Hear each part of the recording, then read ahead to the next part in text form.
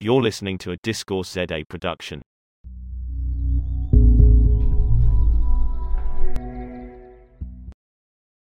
Hi, I'm Bronwyn Williams, and we're back with the small print. And today my guest is Peter Iston. And as normal, we always ask our guests to introduce themselves. So how would you like to introduce yourself?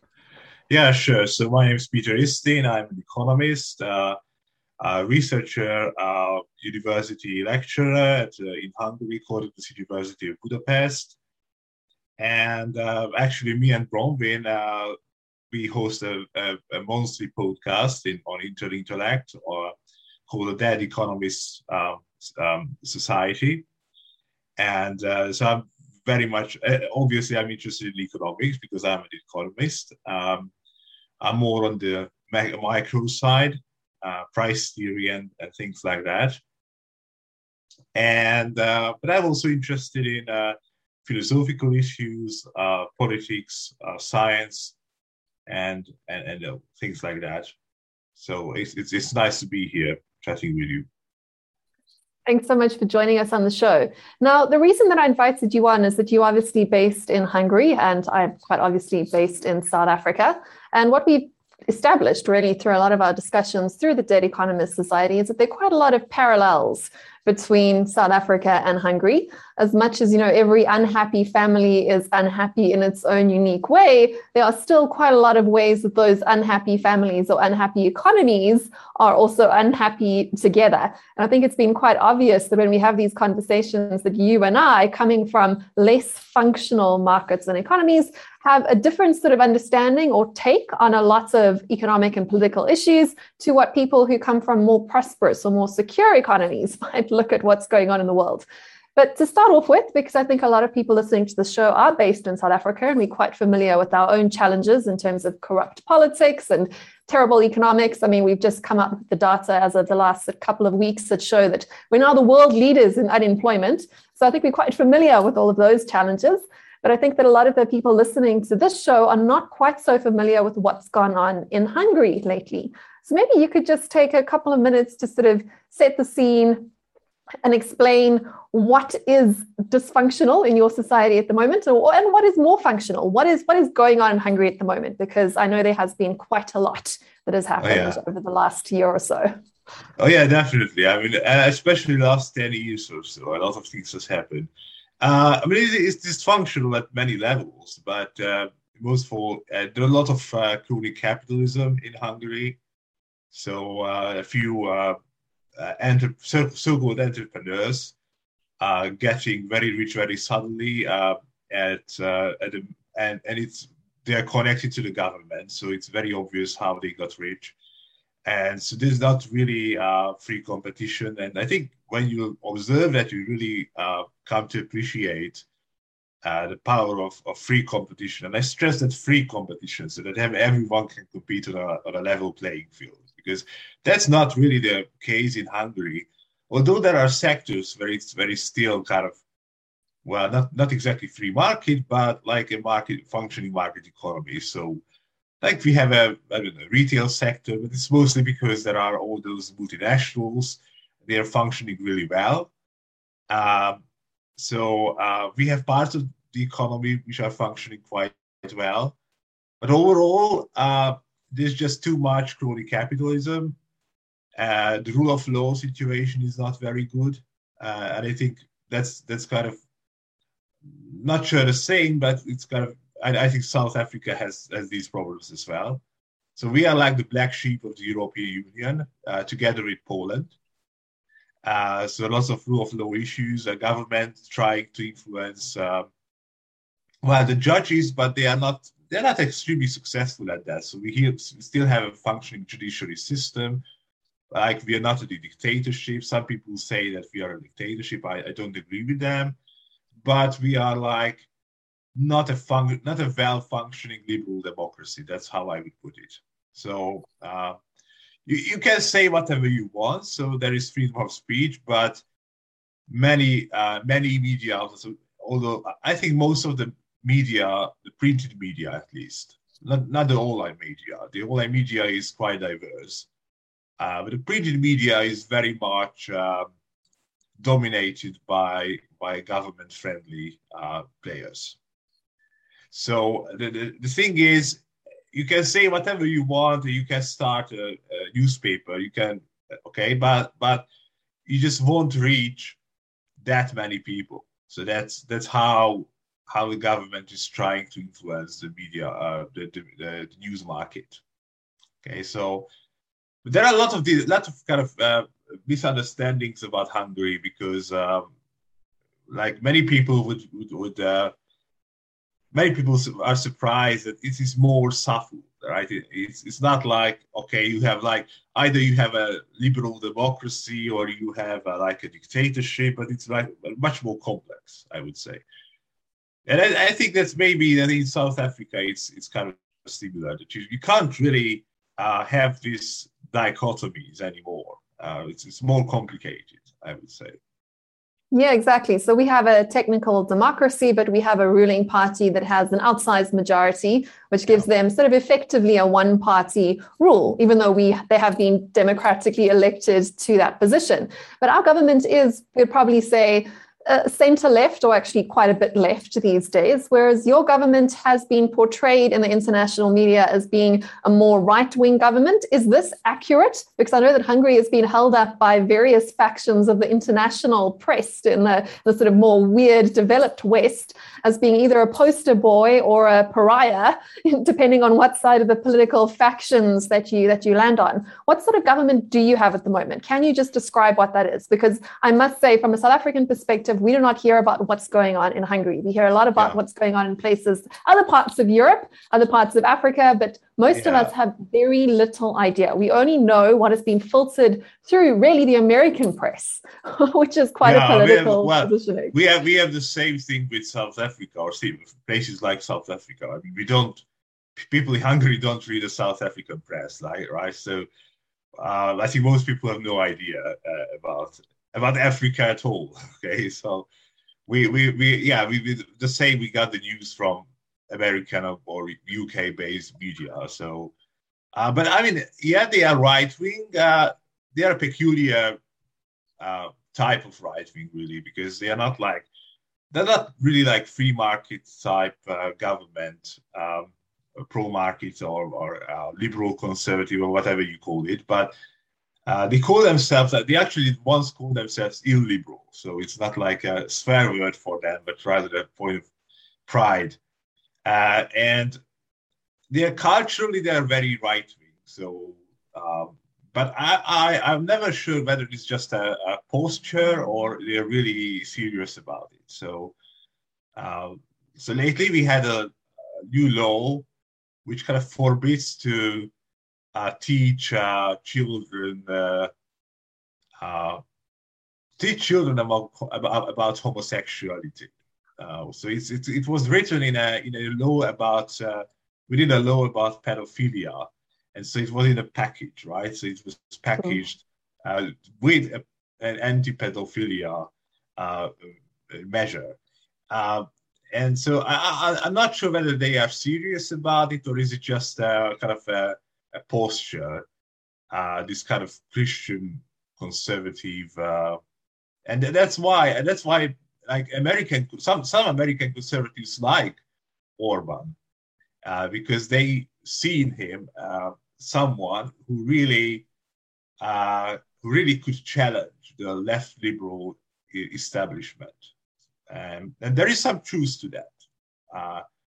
But how he has challenged,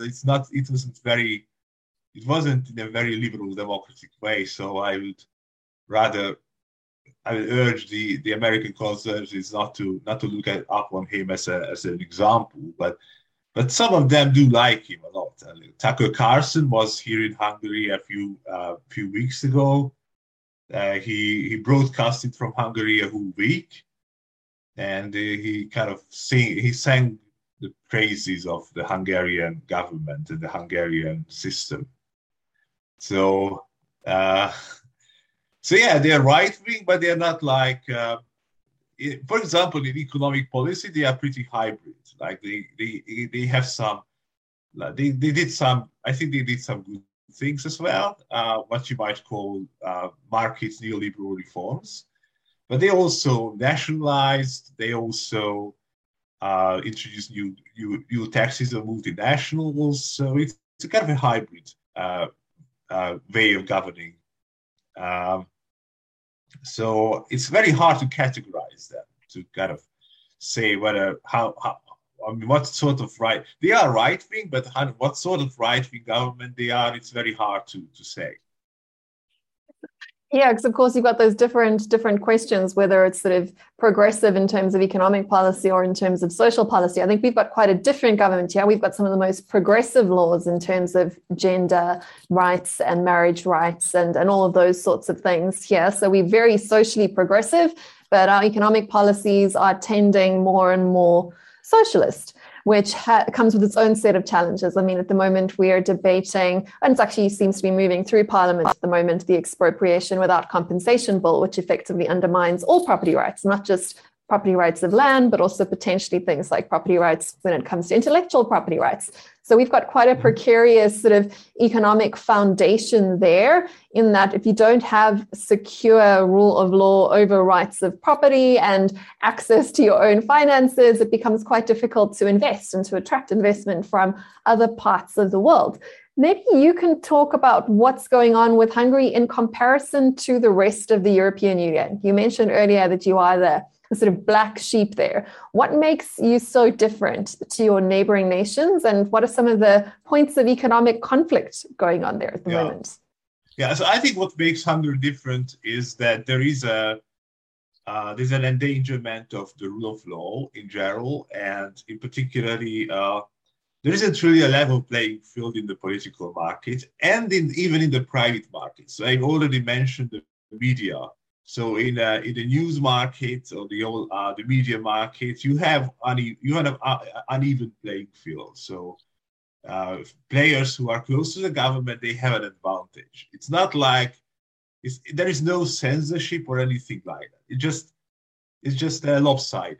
Okay, and I think that kind of thing which is going on is kind of what differentiates Hungary from many countries in the European Union. So, like a few years ago, maybe 6 or 7 years ago, it was still early in the Orban years, and I'm just talking with, and at that time, some people for example, from the UK said, "Oh, well, it's the same in the UK because like there is a party which is strong and there is an opposition which is like weak and incompetent and so on." But okay, so there are many countries like that, but Hungary is different in the sense that, yes, we have a strong government. Yes, we have an incompetent, and I mean, you can say a lot of bad things about the opposition. Frankly, I don't like them. They do not really align with my philosophical outlook and so on and so on. But the difference is that the government here made it very hard to actually challenge them. Okay, so it created an uneven playing field. So I think that's what differentiates Hungary. It also differentiates Poland somewhat. So Hungary and Poland are like two black sheep of the European Union right now.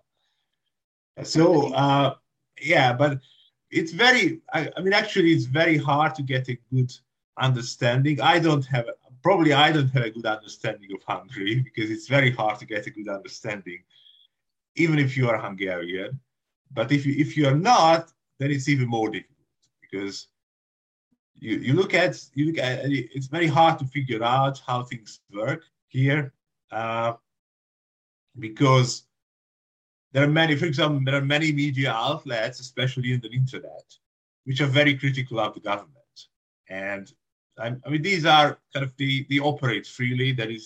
But there are in the print media.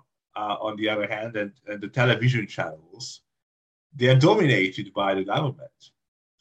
So there are government-friendly entrepreneurs. Okay, I use the word entrepreneur in scare quotes because they got to get their money from connections to the government. We call ours tenderpreneurs. We have quite a similar system of the politically connected. Very droll. Yeah. Okay, so yeah, we have these tenderpreneurs as well, and they dominate a large part of the print media, especially the print. I mean, especially older people still read mostly the print media and watch television and so on. And so they really, among these demographics, it's really hard to challenge the government for the opposition. So there are many other things going on in Hungary, but one more thing which is very interesting is that the government is always campaigning. It is always in a campaign mode. Okay, so never mind that we still have like now we have 1 year to the next election, but like last year or the previous year, they were always campaigning about something, whether it was George Soros or Brussels or I don't know. There was always some enemy, okay, which had to be defeated, and that's also different from many countries.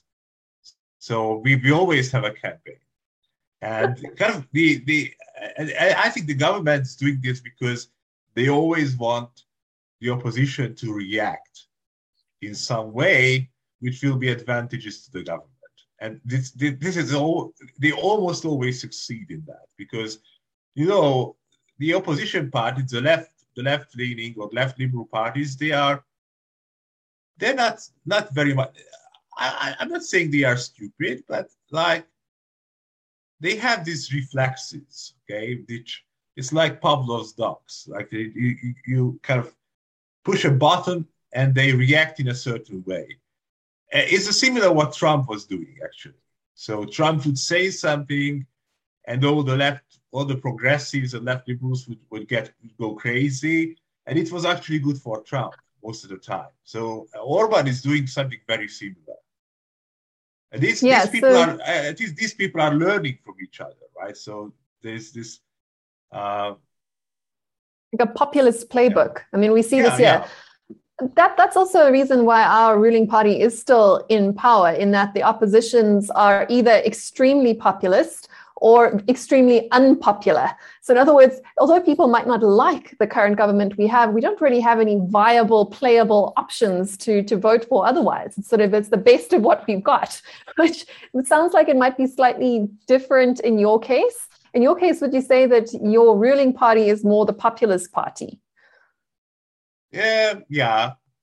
I mean, the opposition party, to my taste, they are also kind of populist, like they engage a lot of demagoguery. But yeah, the Fidesz is it's considered a quintessential. The Fidesz is a ruling party, and they are considered a quintessential populist party, and they served as a role model to many populist countries within the European Union. Now they are kind of touted as an example by people like Tucker Carlson and other like Fox News TV hosts. Not the sort of alliance partners you want, right? Yeah. So they are considered a quintessential populist party, and they are doing it very well actually, because they are in government and still they are leading these campaigns against certain kind of targets, which are outside enemies, outside enemies, which are either real or imagined, but they're really very good at it, because it can be hard being in government and being populist at the same time, because like you are governing the country, so who are you against? And it turns out you can be against a lot of things like George Soros or the immigrants or whatever. So they're doing it very well. And the opposition parties, like they are doing populist stuff too, because like right now they're campaigning on the 99% versus the 1%. Like stole this slogan from Occupy Wall Street. And I don't think it makes any sense. I mean, our problem is not that we have a 1%, but that's just my philosophical outlook. I'm not bothered by 1% versus 99%. But our problem is how the 1% got its money, right? That's the issue that they should emphasize. It's not that because actually income inequality is not that big in Hungary. So that's not the problem. The problem is many people who get rich, they get rich by exploiting their connections, their political connections. And that's the problem. Okay, that's my. So how deep do those patronage networks go? Because those sorts of problems are quite similar to what's happened with the destruction of the economies and the political systems of many of the South American nations too. It sounds like quite a similar sorts of problem there. The problem with corruption and patronage networks is that once those networks are built, you can't really get rid of them even by replacing the political party in charge, because those arteries have been built and they are now being fueled and being filled. So it becomes a sort of self-sustaining, cannibalistic, parasitic system. Can you see any way to break those patronage, corruption, gravy train networks? Is there any sort of reasonable plan of how you can unravel that? And I think that's something a lot of countries are grappling with. Oh well, I mean the left wing opposition, they talk every day. I mean all day long about holding all these people responsible or accountable, but I don't think they won't have an easy time doing it. And actually, I'm kind of cynical on that, because I maybe they just change these oligarchs to their own branch. So I'm not sure they can do this. I mean, it's, as you said, it's really deeply entrenched at this point. So even if there's a new government, it's very hard to break this web of connections which have been developed in the past decade.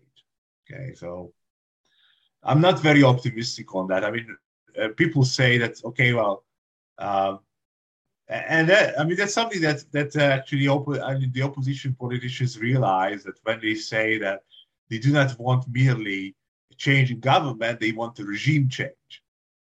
Now, regime change, it doesn't sound so good after the Iraq War, right? But like they want to kind of change the system, but I'm not sure they are going to do that, frankly. And by the way, when they were in power, like between 2002 and 10, there was a lot of corruption, and not as much as now. But the difference was they didn't have a 2/3 majority. Okay, and Fidesz has a 2/3 majority, and you can do a lot of things with a 2/3 majority in this country. So that's I'm cynical, but I don't really see the opposition as well. These are the good guys, and they are like going to change the system. Maybe they are just more incompetent, and they couldn't develop this patronage system as successfully as Fidesz has done. That's a good point, right? I mean, you'd prefer to have an incompetent, corrupt government than a competently corrupt government, right? I mean, it's a very cynical point of view, but some of us, when those are the sort of choices we're given between the competent and incompetent corrupt, sometimes it's better to choose the incompetent side, because at least they're less good at doing damage. I think many of us that live in less than perfectly functional sort of societies might agree with that. But maybe it's worthwhile just having a slightly more productive conversation about what actually went wrong. Because I think a lot of those challenges in terms of patronage networks, corruptions, over large majorities of the ruling party and government that just allow so much temptation to creep into the system. I mean, you have to have almost superhuman morality to be able to say no to those sorts of opportunities for self and party enrichment. And we have to kind of be realistic about that from an incentive point of view. And as you and I have both studied economics, we understand how incentives do change the game and what's happened. And I think that a lot of the commonalities between the dysfunction in your society and in mine come down to the fact that we've allowed government to get involved with business. The government is no longer the rule maker, it's also a player on the field. And when the referee is also allowed to kick the ball and share in the winnings of the goal, you create these terrible incentives. So would you agree that when it comes to sort of the nationalization of industries and governments sort of blurring the boundaries between who is the rule maker and who is actually a participant in the market is one of those sort of critical points? And unfortunately, it seems to be sort of like an unraveling, or like when you break an egg. It's easy to break an egg. It's very, very difficult to get everything back into the shell. In fact, it's pretty much impossible. So would you agree with that? Or are there some of the other issues that you see have gone wrong that have led to the creation of these dysfunctional systems? So I would say two things. First, this is what you just said is very much true. And that is why I'm disheartened about the opposition parties. They're all, not all, but like most of them are like fairly strongly left-wing, and they don't see a problem of the government getting involved too much in the economy. They even some of them want more of it. So they call the Fidesz, the ruling party, they call it neoliberal, okay? But they call everyone a neoliberal. So like, it's just an insult. You can call anyone you don't like neoliberal, right? But so at least it is too neoliberal to them. So that you can imagine that they would like to have a like universal basic income. Some of them would like to have nationalization. Some of them so it's kind of more government intervention into the economy, and they don't realize that once you have that, and you don't have a very good institutional structure, you don't have like very robust institutions, then you're going to get corruption, you're going to get patronage. I'm not saying no matter what, but it's very easy then to kind of... Very tempting. It's very, the incentives are all there. So, I mean, they kind of look at the Scandinavian countries, but it doesn't make any sense if you are in Hungary, you're not going to be like Sweden.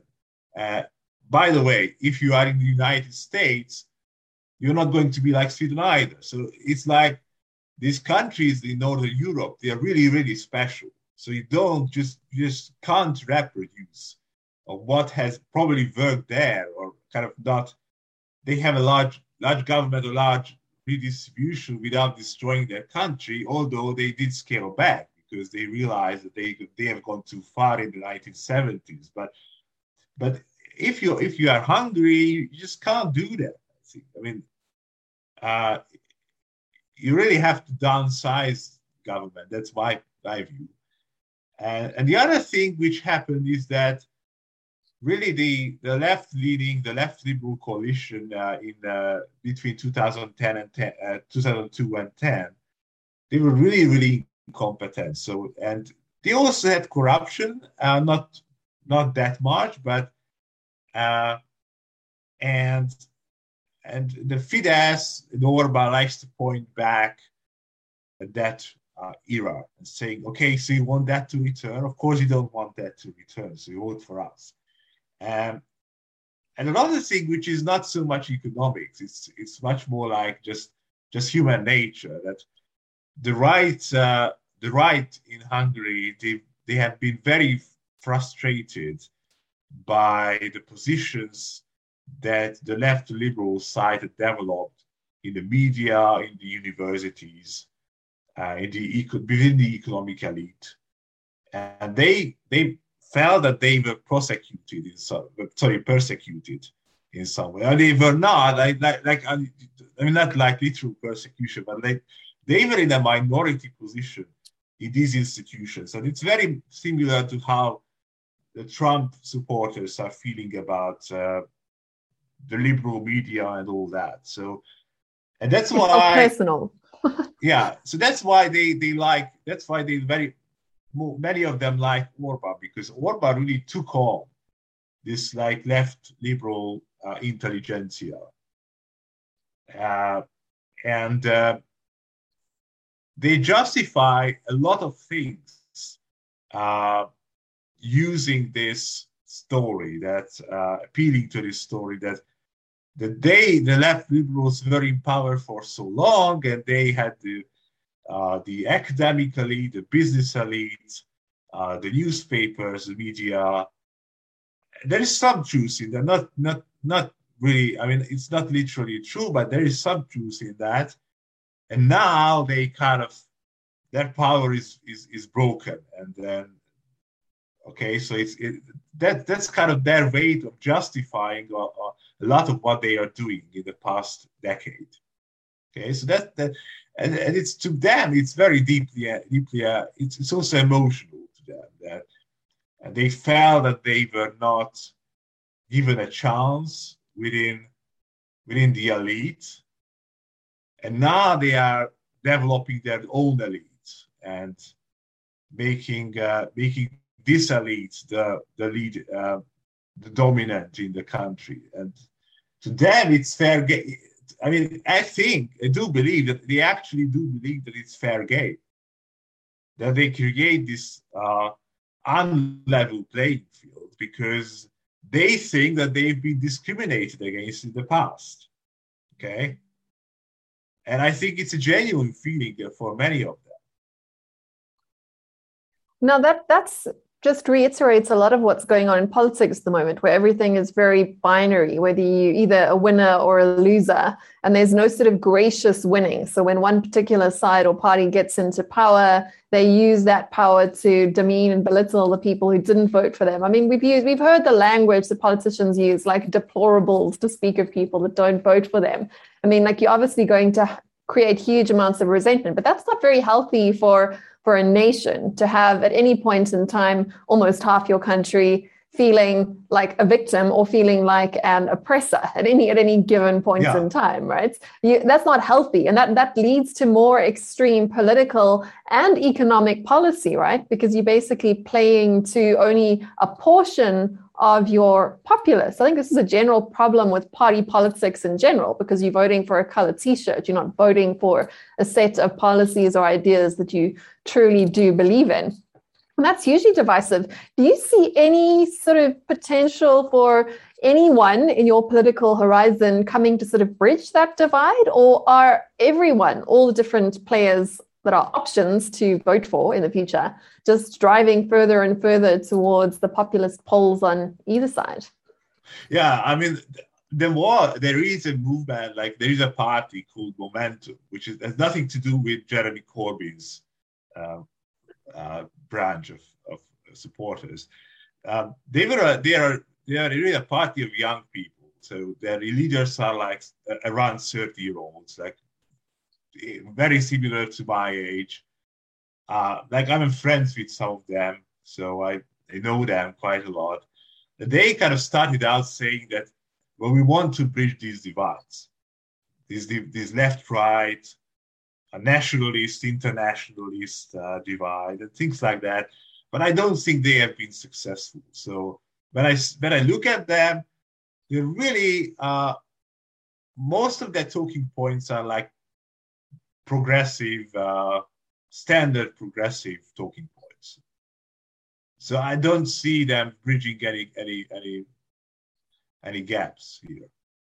Yeah, that's a problem with our party politics system. There doesn't seem to be any option that, well, there's no reward or incentive for being in the middle. You only win votes by being divisive. Yeah, like the only thing that they do, which is probably bridging the divides, is like going to football games, the Hungarian to cheer for the Hungarian team, and that's kind of the old days. The left liberal elite didn't do that because they kind of looked down on football and all these nationalistic sentiments. And now these young people, these young politicians, they make a point of going out to the football games and cheering the Hungarian team, and I think that's great.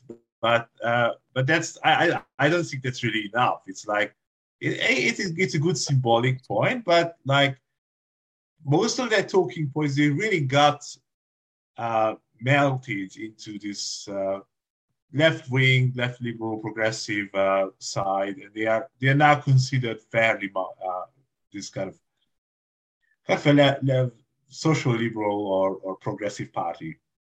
I mean, there's nothing wrong with that we have that, but I don't think they lived up to this promise that they are going to kind of bridge that divide between left and right and conservative and Reclaim the liberal. center. Yeah. So they are not. I mean, I don't see right now. Anyway, there are like media outlets in which try to kind of appeal to, not saying both sides, but kind of try to not be so dogmatic.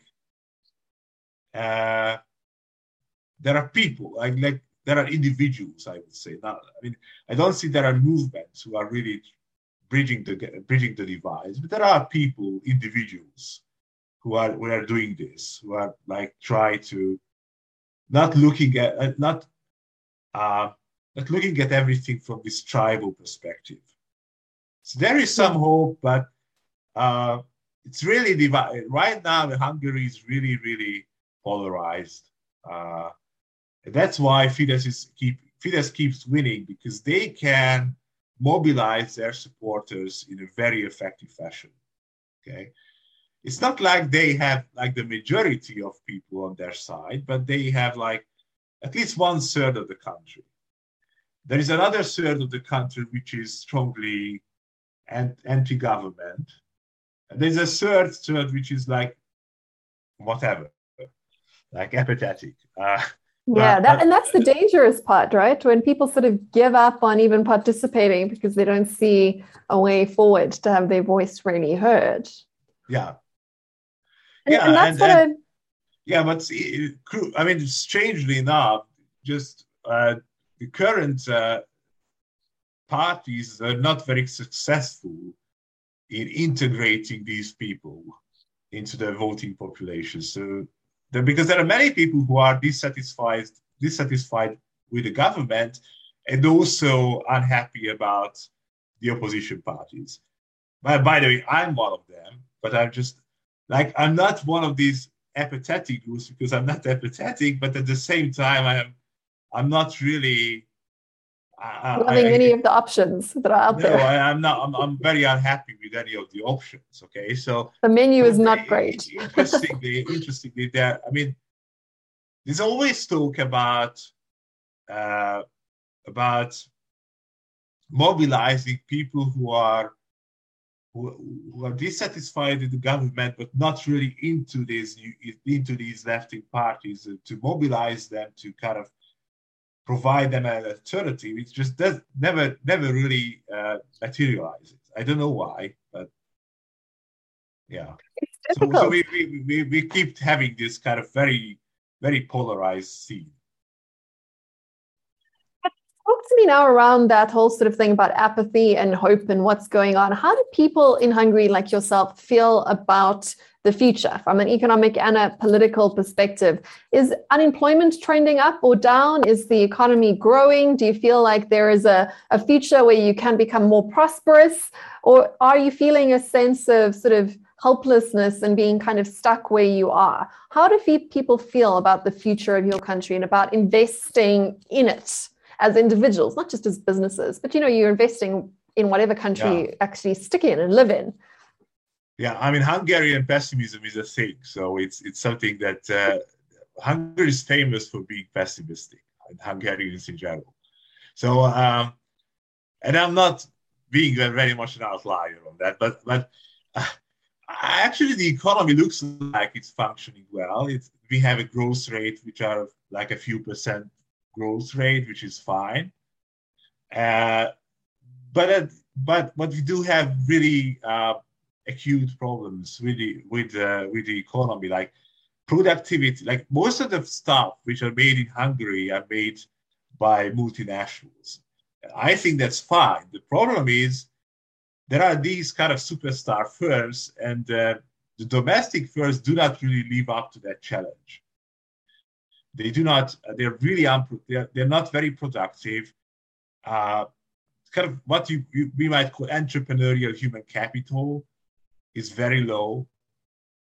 So there are not very many good entrepreneurs in Hungary. So that's why the multinationals are dominating the scene, because they are really the ones who are productive. They are producing stuff. They are doing it very well, and so on. But the Hungarian the Hungarian guys, they're not. And there are general problems with human capital, like we have really good schools for people who are like middle class or above that. But for the lower classes, it's really, really bad.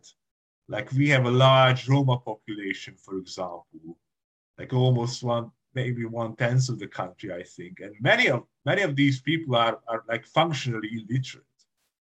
And I say functionally because they are not illiterate, of course, because they learn how to write and calculate and all that stuff, but they can't really function in the labor market. That's the problem.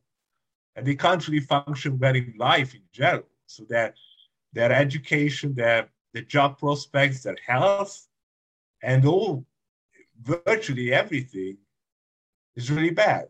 And we have that's a big issue to us because part of the country is doing well, reasonably well, and we have like we are a first world country, but like there are parts of the country which actually looks like third world. Okay, so you look at the northern and eastern parts of Hungary and a few villages there, and it's really appalling.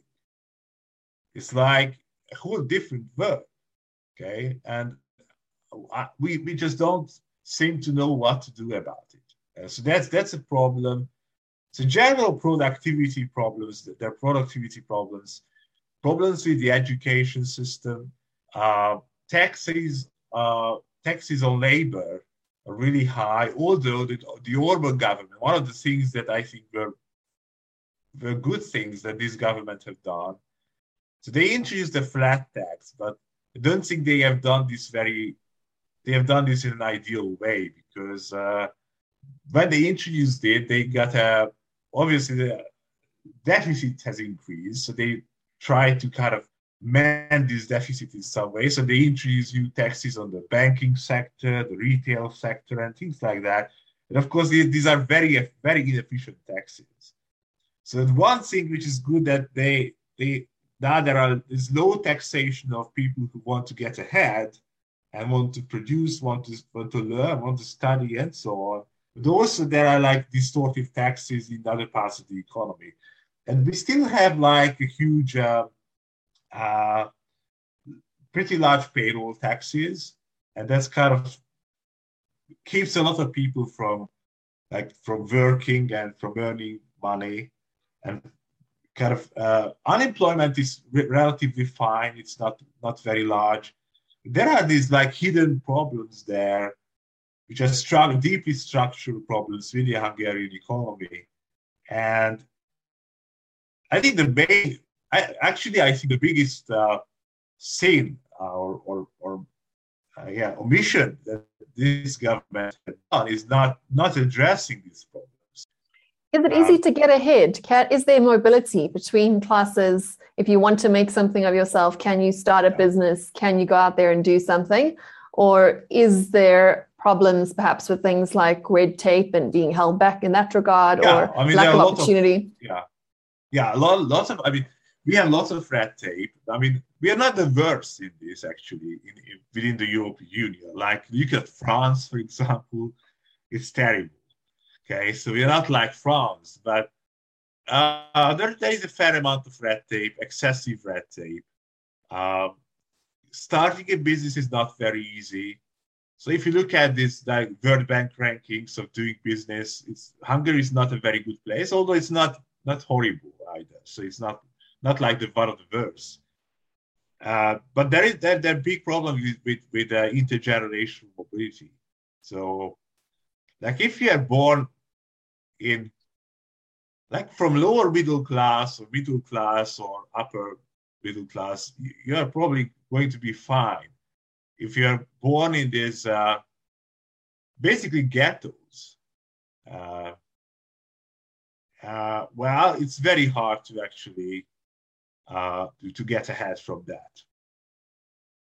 It's extremely hard because they don't have decent schools. They have a very dysfunctional family environment with parents who are either very uneducated or father may be in prison, okay, so, or being absent from other reasons. So it is very hard to do something about it. And it's going to be expensive if you want to do something about it, because then you want to do some like this uh, early education programs, which Jim Hackman, Chicago economist, has done work on that a lot.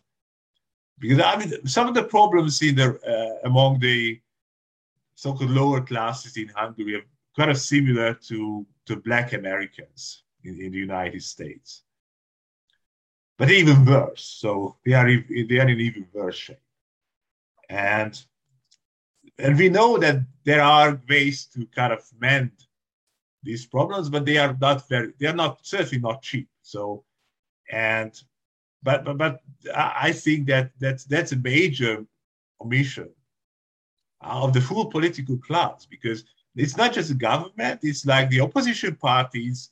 They are talking a lot about education, but they don't realize that many of the disadvantages that these kids are coming with, they are there before the school starts, there before they start school, right? They develop, these disadvantages develop between 0 and 5 years. And then they just compound throughout the rest of your life. Exactly. Because they come from families where the parents are uneducated, unemployed, but not unemployed, basically inactive, basically. So not out of the labor force very often. And another pet peeve is that we always like increase the minimum wage. And there is bipartisan support for that. And some of these increases are quite drastic. And I don't support that really, because like a lot of people in this part of the country where they're coming from these disadvantaged families, their productivity is really, really low. So they just can't, they're not going to be employed at the current minimum wage. Yeah. And like you've also got a lot of problems there. Despite the huge unemployment rates, you've also got businesses that can't actually find labor that is productive for what they require.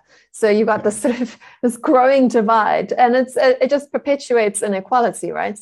And insiders and outsiders. Yeah, and like in you have like Budapest and the western side of the country, which is doing fine. And their employers can very easily pay that minimum wage because the workers are quite productive. But like the northeastern part of the country, some Budapest districts, for example, like where these very disadvantaged background live, well, you're not going to employ these people because it's just too expensive. Yeah. So we have been talking for quite a long time, but I wanted to ask you, if you were put in charge of the economic policy of your country, what would be the things that you changed? If you had to pick, say, three. Three, yeah, okay. If you were given the job, now you're finance minister, you go ahead and do what you need to do. Yeah, so I'd probably cut the payroll tax and kind of institute together with that, institute a pension reform. So I would reverse this tendency of renationalizing pensions toward kind of going more into the direction of private system. And the second is I would I'll focus more on education, but not just like spending more money on education, but really introducing incentives into the education system, introducing more competition, more early education for the disadvantaged kids and things like that. And third, I would generally regulate much less. And within that, for example, I don't think we should have a uniform minimum wage in this country, because the country is just too heterogeneous for that. So for the northern eastern parts, for example, I would, if we have a minimum wage, and I'm realistic about that, so if we're going to have a minimum wage, It should not People be the want it. same it should not be the same in Budapest than in northeastern Hungary. I think that's quite clear. And there were people who actually made this suggestion before, and no one really listened. So maybe these are some of the things I would do on the economic front. And then obviously, well, if I can get a fourth one, Go for it. I'm generous. Do something about just be less crony capitalist in general. So, but then everyone says that when they are in position and you have this strong connection between politics and the economy, you will very easily get a crony capitalist system. So that's the problem. So I think the way to fix that is to give the government less money to spend and less things to spend it on, right? So that comes back to nationalization question. Yeah, but you don't want do it in a kind of a lone mower sense that you kind of cut spending across the board at the same percentage or something like that, because we have a lot of people who came from that very disadvantaged background. Now it's too late for them to be really employable, so you need a safety net for them, okay? But other than that, I think other than that, you really would want to have a smaller but more efficient kind of government. That's where I would go. Separating business from politics again, separating sort of social goods from going concerns, from profit-making institutions. I think most of the problems creep in when your government thinks that it can compete with business, make yourself a player in the game again. Yes, you said, but the government is both a referee and a player. And people always point at, but the Germans, they have a good... They have some governmental businesses that they're doing fine. Okay, but those are the Germans. So I'm not saying the Germans are better people. They are not. But they had centuries. But even then, East Germany is East Germany has a lot of problems. Although it's the same country as West Germany, right? So you can't have the same. So people point out, okay, but they have governmental businesses there, there, and there. And I say, well, you really have to design a system for Hungary. You're not designing a system for Germany or Sweden. So and we see that governmental businesses are not doing well in Hungary. And they are doing worse than private businesses. And we also see that when government is trying to be a player, trying to pick winners and losers, the end result is more corruption, more cronyism. And you can say there are countries where this is not true, maybe. But in most countries, this is going to be true.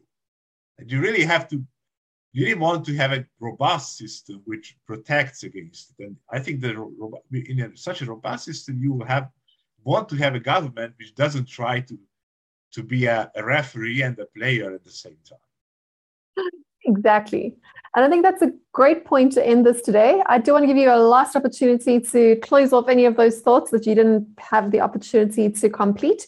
And then if you can also tell people where to find you if you want to be found after this.